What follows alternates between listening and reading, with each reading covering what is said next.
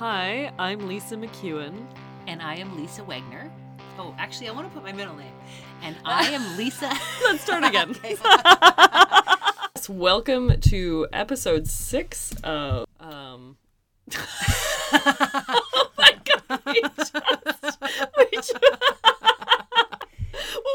over all the different Things we could get sign off, wrong. and then I was like, wait, no, we've got to get it? No, that's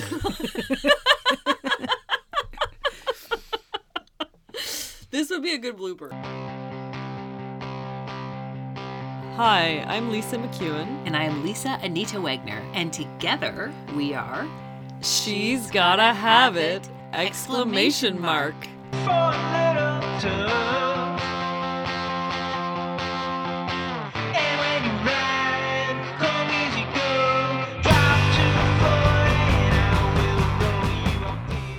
Well, hello, listeners. Welcome to She's Gotta Have It! Exclamation mark, in which we talk about Californication, Season 1, Episode 4. But before we dive into our description, I think we should talk about what we've been up to. Well, do you want to talk about what we've been up to, or do you want to dive into what we want? You have an excited look on your face, and I'm wondering what you were thinking. I just was realizing I hadn't thought about what we want yet, but Yeah. because I feel so much physically better, Yeah. that's why I got excited, because I was like, oh, I feel like what I want is so much more open now. Oh, okay. But I don't mind with a little catch up because it's been a while since we've recorded. Yeah. And I do feel like I've got my Ehlers-Danlos good news and you've got your Yeah. conference. So why don't you start with your good news? Yes. Recently, I finally got into the Good Hope Clinic, which I love the name. And even within the hospital, they have a zebra like on the glass. So it just feels like such a different kind of clinic. There now, I'm on 5 Do you want to explain what the waiting zebra lists. means for the listeners? Yes, that's a great idea. A zebra, because Ehlers-Danlos is a rare illness. In medical school, apparently they have a saying, don't look for the zebra when it's a horse. Like, don't look for the unusual thing.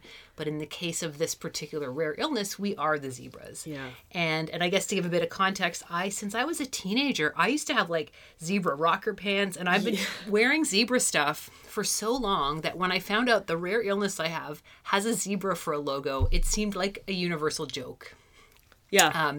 I had You have zebra zebra pictures. napkins? Everything is so Mugs. that just feels like, great. And as I was saying upstairs, I've emailed the clinic already and the doctor emails back. It's a really wonderful experience, this Good Hope Clinic. And I haven't even really started. I've just gotten some medication and now I'm on a bunch of waiting lists.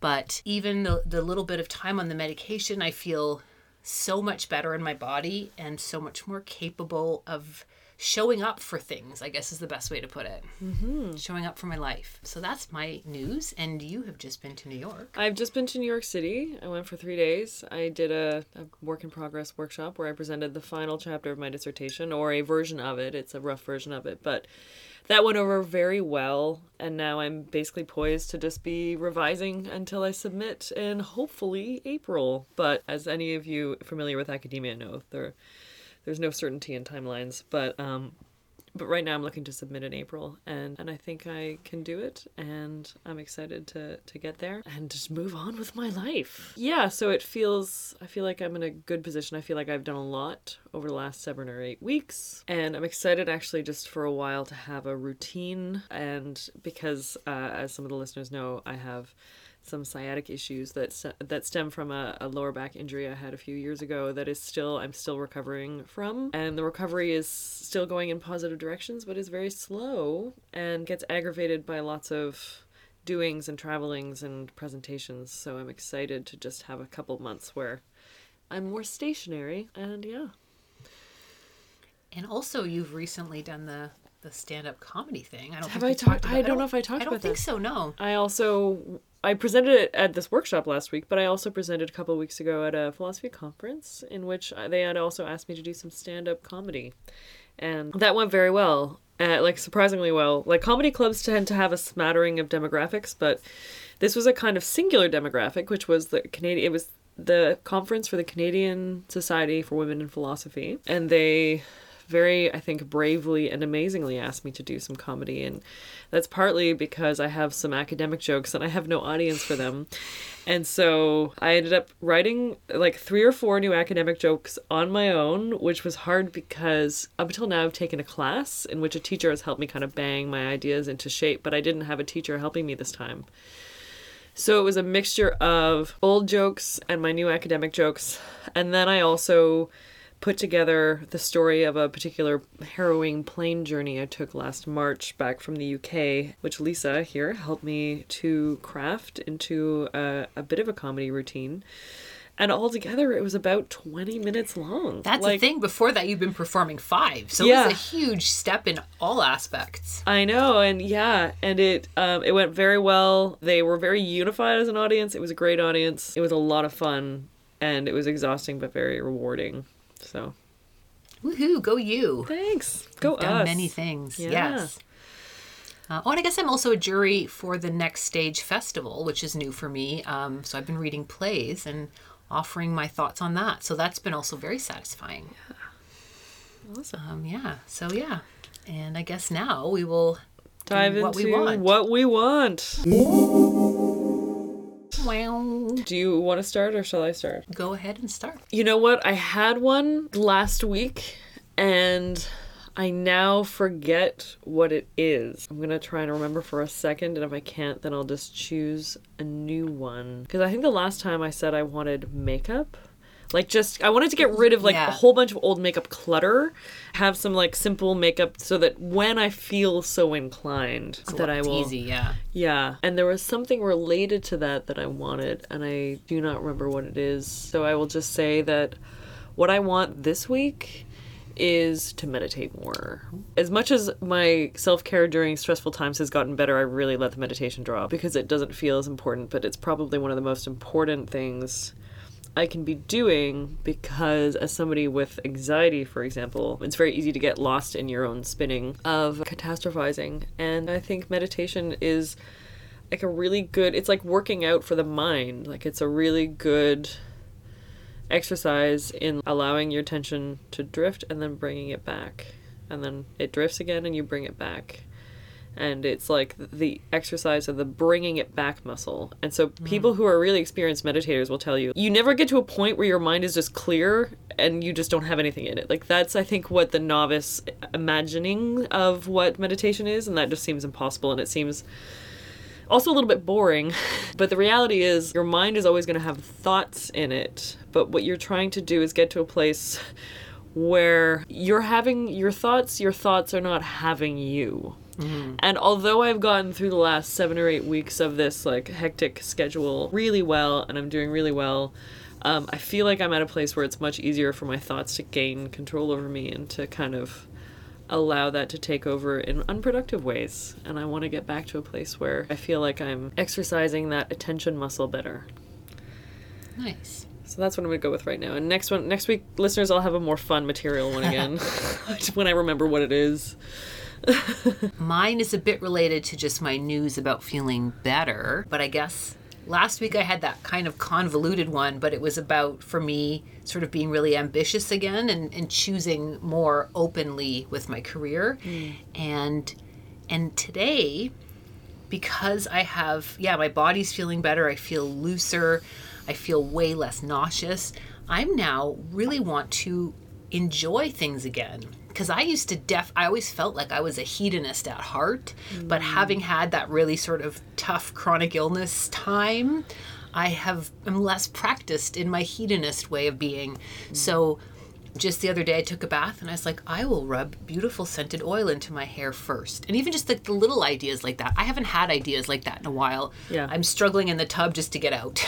So that little bit of extra, I feel like I really want to remember that. Because I think I am a hedonist at base, so I feel like I just have to get that muscle going again and just try to find the enjoyment in small, a really good cup of coffee at a place, or rubbing nice smelling oil into my hair before I wash it, that kind of stuff. There was a song on I liked and I danced in my studio upstairs, so small things like that, but it feels really like I'm stepping back into my life.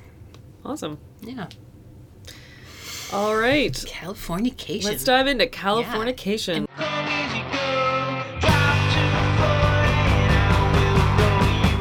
what is this episode called? So this episode is called Fear and Loathing at the Fundraiser.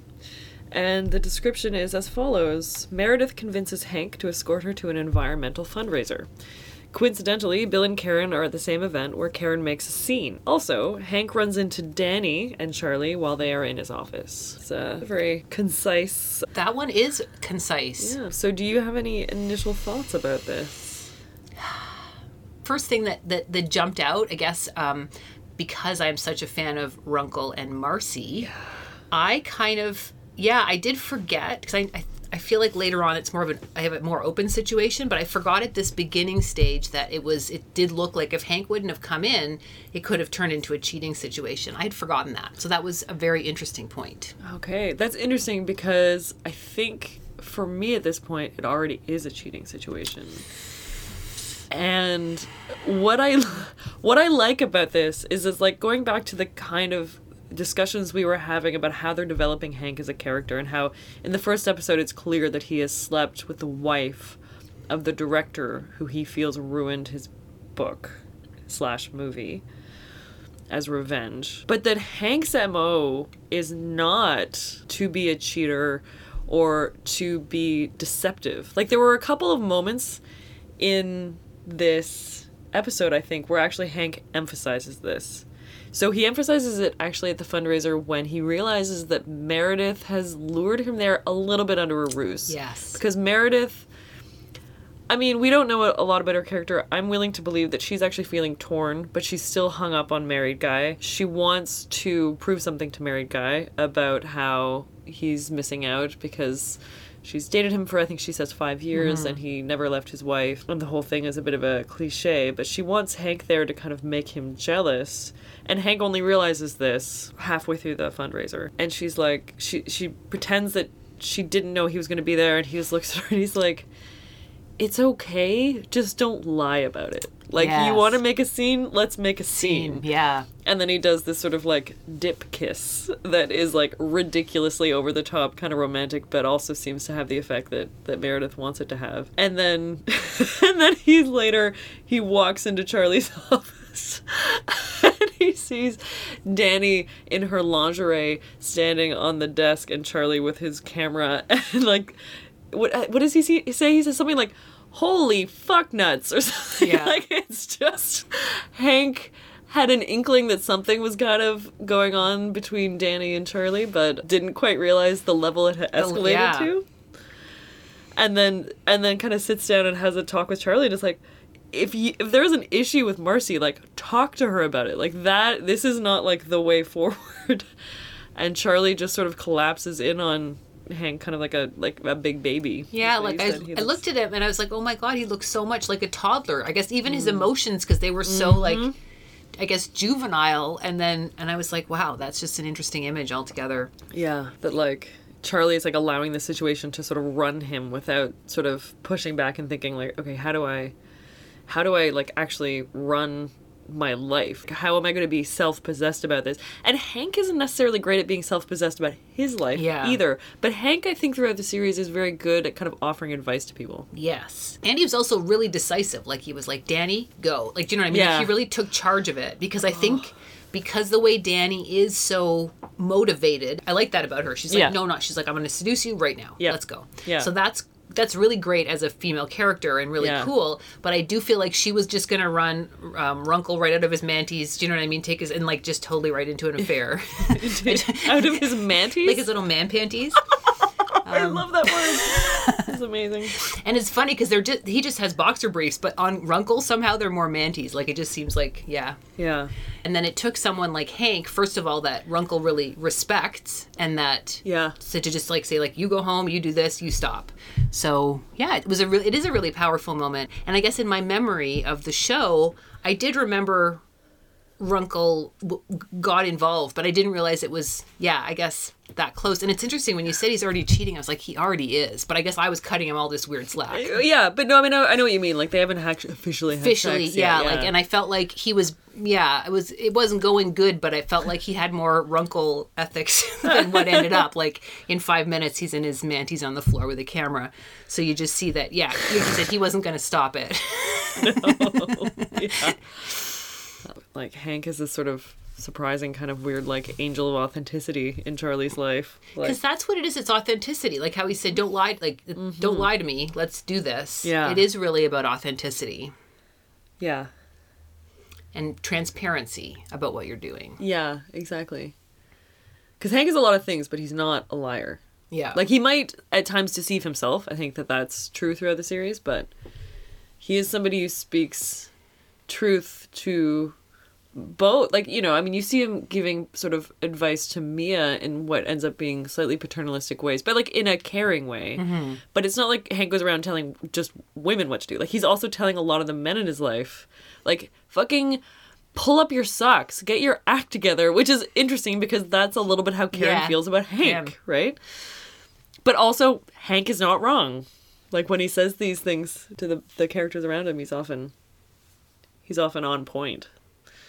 In ways that I think, that's part of what's compelling to me about him. Like, that's what's sexy. That he is somebody who, despite not having his own life together, like, he is somebody who has good instincts and kind of takes a hold of a situation when it's in front of him. Yeah. And I think that's about the authenticity too, because if you're really focused on authenticity, you're really in the moment, and then you can help people better. Yeah. So it's interesting. Yeah, I think Hank does have a lot of aspects of the character of stuff that I just like in a person. Yeah, exactly. What else do we want to talk about? I'm just thinking back to the beginning because I got really that Runkle thing at the end was really where my mind was. How did the episode start again? It started with Hank and Meredith in a bed together, and she was inviting him to try and, like, step out on the town because she was feeling worried that her relationship with a married guy had been so secretive and, like, indoorsy. Bedroom focused. She wanted a kind of more robust relationship where you would kind of go out with someone so you don't feel like you're compartmentalized or you're a secret. And I can imagine that being kind of like a competing impulse, like that she genuinely wants that with Hank, but then also she knew she was going to try and kind of rope him into this jealousy escapade performance of something at the fundraiser. I'm not sure that there's a lot of different things I want to talk about, but the other thing I wanted to talk about was Karen running into that dude who called her a cunt. I want to talk about that. Me too. And and Bill's reaction versus Hank's reaction. So do you want to, I feel like I talk a lot, so that really stood out as well, because also she is such a often two-dimensional character. For her to suddenly be less dressed, because you pointed that out. Yeah. And again, it's still, she was quite covered-ish, but not at least, but you saw her shoulders and her arms. And just a side thing, because you said, I wonder if that tattoo is the characters or the actresses. Yeah. And I think they would have covered it. If it was a Karen thing, I feel like they would have covered it. So I feel like they made a deliberate choice maybe to be like, oh, there's some spiciness under the clothes. Yeah, spiciness. Yeah, that's a good word. Hollywood spiciness is a tattoo. She had a real angelic, she's so beautiful, as we've talked about, but the way she was done up with her hair curled, like she literally looked otherworldly. Yeah. So that was interesting and just part of the mystique that is Karen. And then I was surprised that she physically, pushed the guy and reacted in that way. That was a surprise. So I like it, but I'm not sure about it.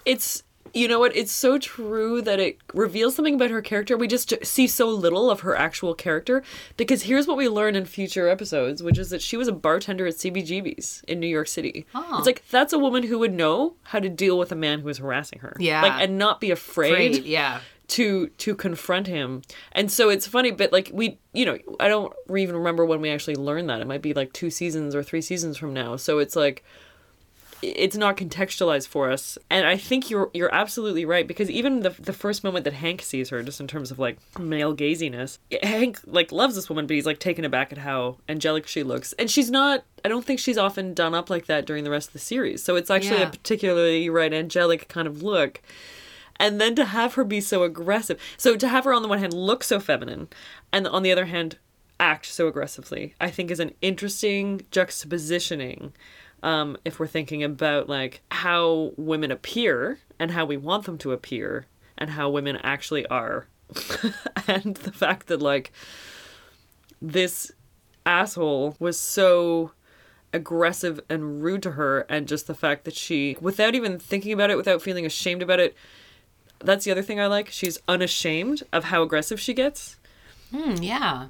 And And I'm not necessarily saying, like, that was the best way to handle it, but, like, I really relate to this. And the way that Bill steps in and says, you know, like, stop making a scene, because Bill is a high status person at this fundraiser and is now worried about how things are going to appear. Whereas Karen's sense of, like, dignity has been attacked. And just her subsequent sort of struggle against Bill, I was actually really angry at him for acting as though Karen was being inappropriate. Because here's the other thing that happens when, you know, within the world, there's racism or sexism or misogyny that's lobbed at people. When you then react to it, you look like you're the person making the scene. And that's often how we see it as society. And certainly Bill didn't see the first thing. And then the guy denied it. Like, it was actually like a nice little encapsulation of the Me Too movement. This guy is a total douchebag. And then she reacts to him. And he's like, I didn't do anything. She's being crazy. I don't know what she's talking about. She misheard me or something. And it's so easy to imagine that he's telling the truth. It's so much easier for people to imagine that he's telling the truth rather than Karen actually heard a thing and was reacting, I mean, within the level of appropriateness. Like, maybe it was like a bit of an overreaction, like, physically, but just that she got so angry. And the reason that this spoke to me, and you've heard about this, is that I was on a family cruise a couple of years ago. It was a cruise to and from Bermuda, and it was happening right around my 35th birthday. I was having a good time until an uncle of mine said something incredibly misogynistic. And my mother was right there, and she heard it, and she didn't say anything. And it was very much a little bit like this scene with Karen, because I got so angry, and my mother was like, just like, don't be offended by it, just, like, don't make a scene. Like, my dad had just died. She was dealing with a lot of emotional stuff, and anyone making a scene is very stressful for my mother. She grew up in a very, like, British-y household. So her reaction is, like, just decide to not be offended by it. And that, at the time, because of the combination of where I was emotionally, because my dad had just died, and also what this particular person had said to me, I was not really in a place to do that. And it really felt like, as much as I understood her impulse to say that, it felt very, very frustrating to be in that position. In part because my dignity had been attacked, and it felt like I was alone and I had no allies, right? And so then when somebody's trying to also then tell you not to react emotionally in the way that you want to react, like, that's even more invalidating. And the thing that I think was the most kind of hurtful part of it is just that my mother and I were both reeling from my father's death, and my father's reaction, had he been there, would have been Hank's. And that's what struck me rewatching this episode. My dad would have fucking killed him.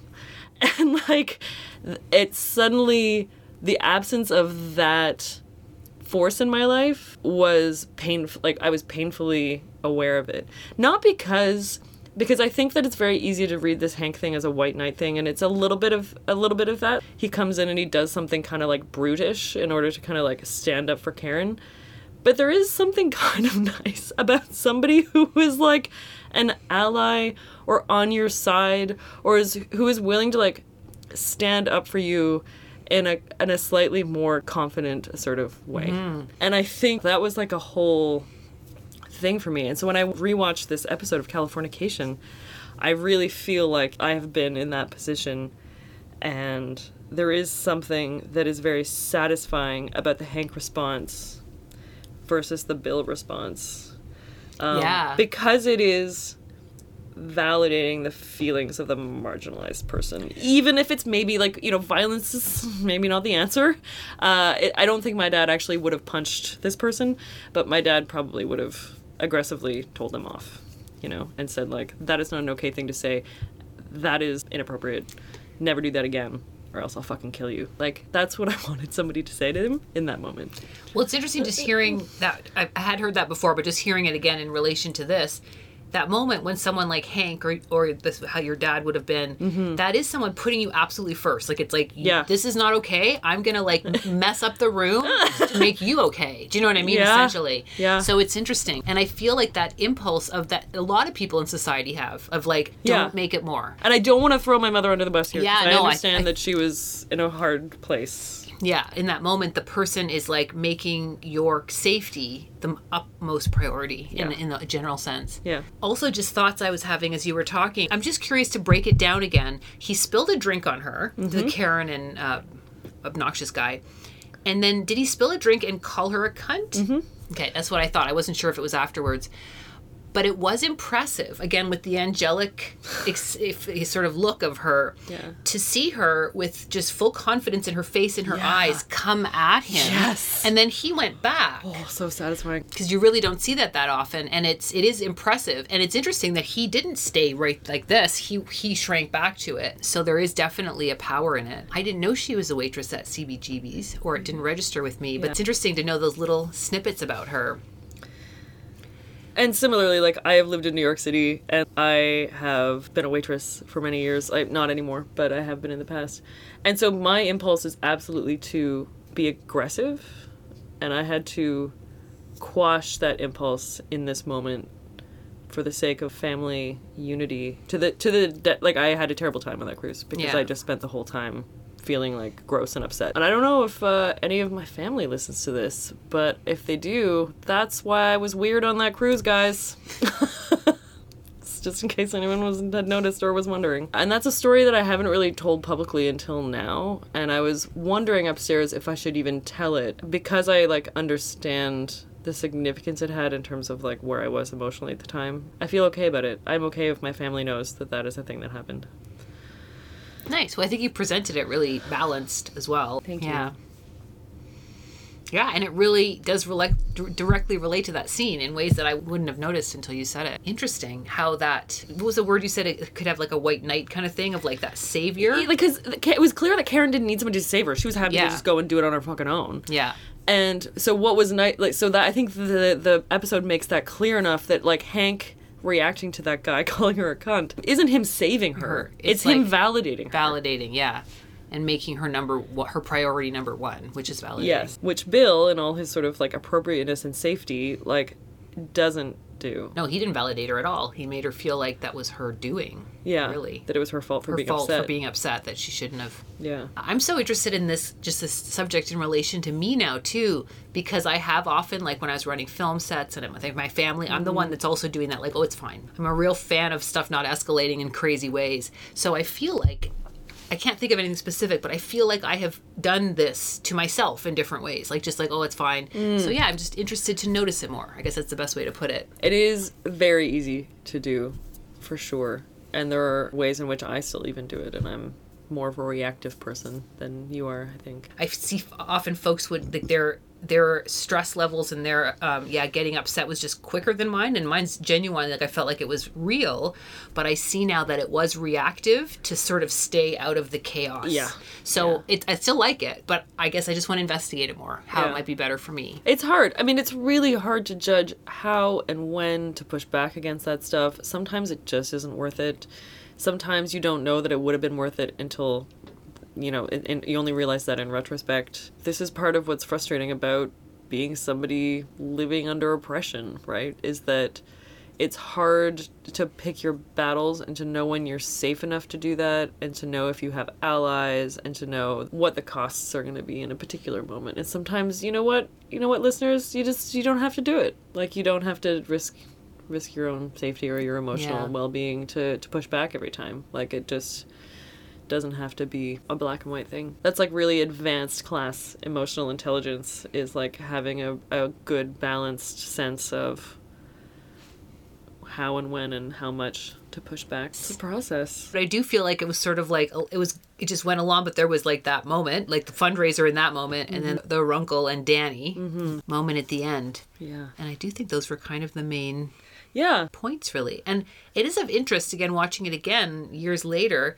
I do really like the girl that plays the daughter, but I feel like just she hasn't been given anything to do. Yeah. And her lines are still feels like she's delivering lines, and not her fault, just the way it's written. Yeah. So I remember right away thinking she was the coolest kid, but I'm waiting to see that more in the script, I guess. Yeah, it'll be interesting moving forward to see her, and then her relationship with Mia as well, how that ends up evolving. Yeah. When it looked like they were out at the fundraiser and Mia was babysitting Becca. I just forgot like how like, you know what I mean, like how close they are. Like they're living in the same house. They're like she's babysitting Becca. Yeah. And I guess again, yeah, that didn't just the clarity of how the incestuous situation with Hank is so very close. Yeah. Oh, yeah, exactly. And Mia's talking about having sex, That's and like the subtext that we know is that Mia has had sex with Hank. Yeah. And what you also find out towards the spoilers, so spoiler alert, is that Hank was Mia's first time having sex. That's right. I did know that. Yes. So it's possibly the only person she's had sex with at this point in the series. Yeah. Yeah.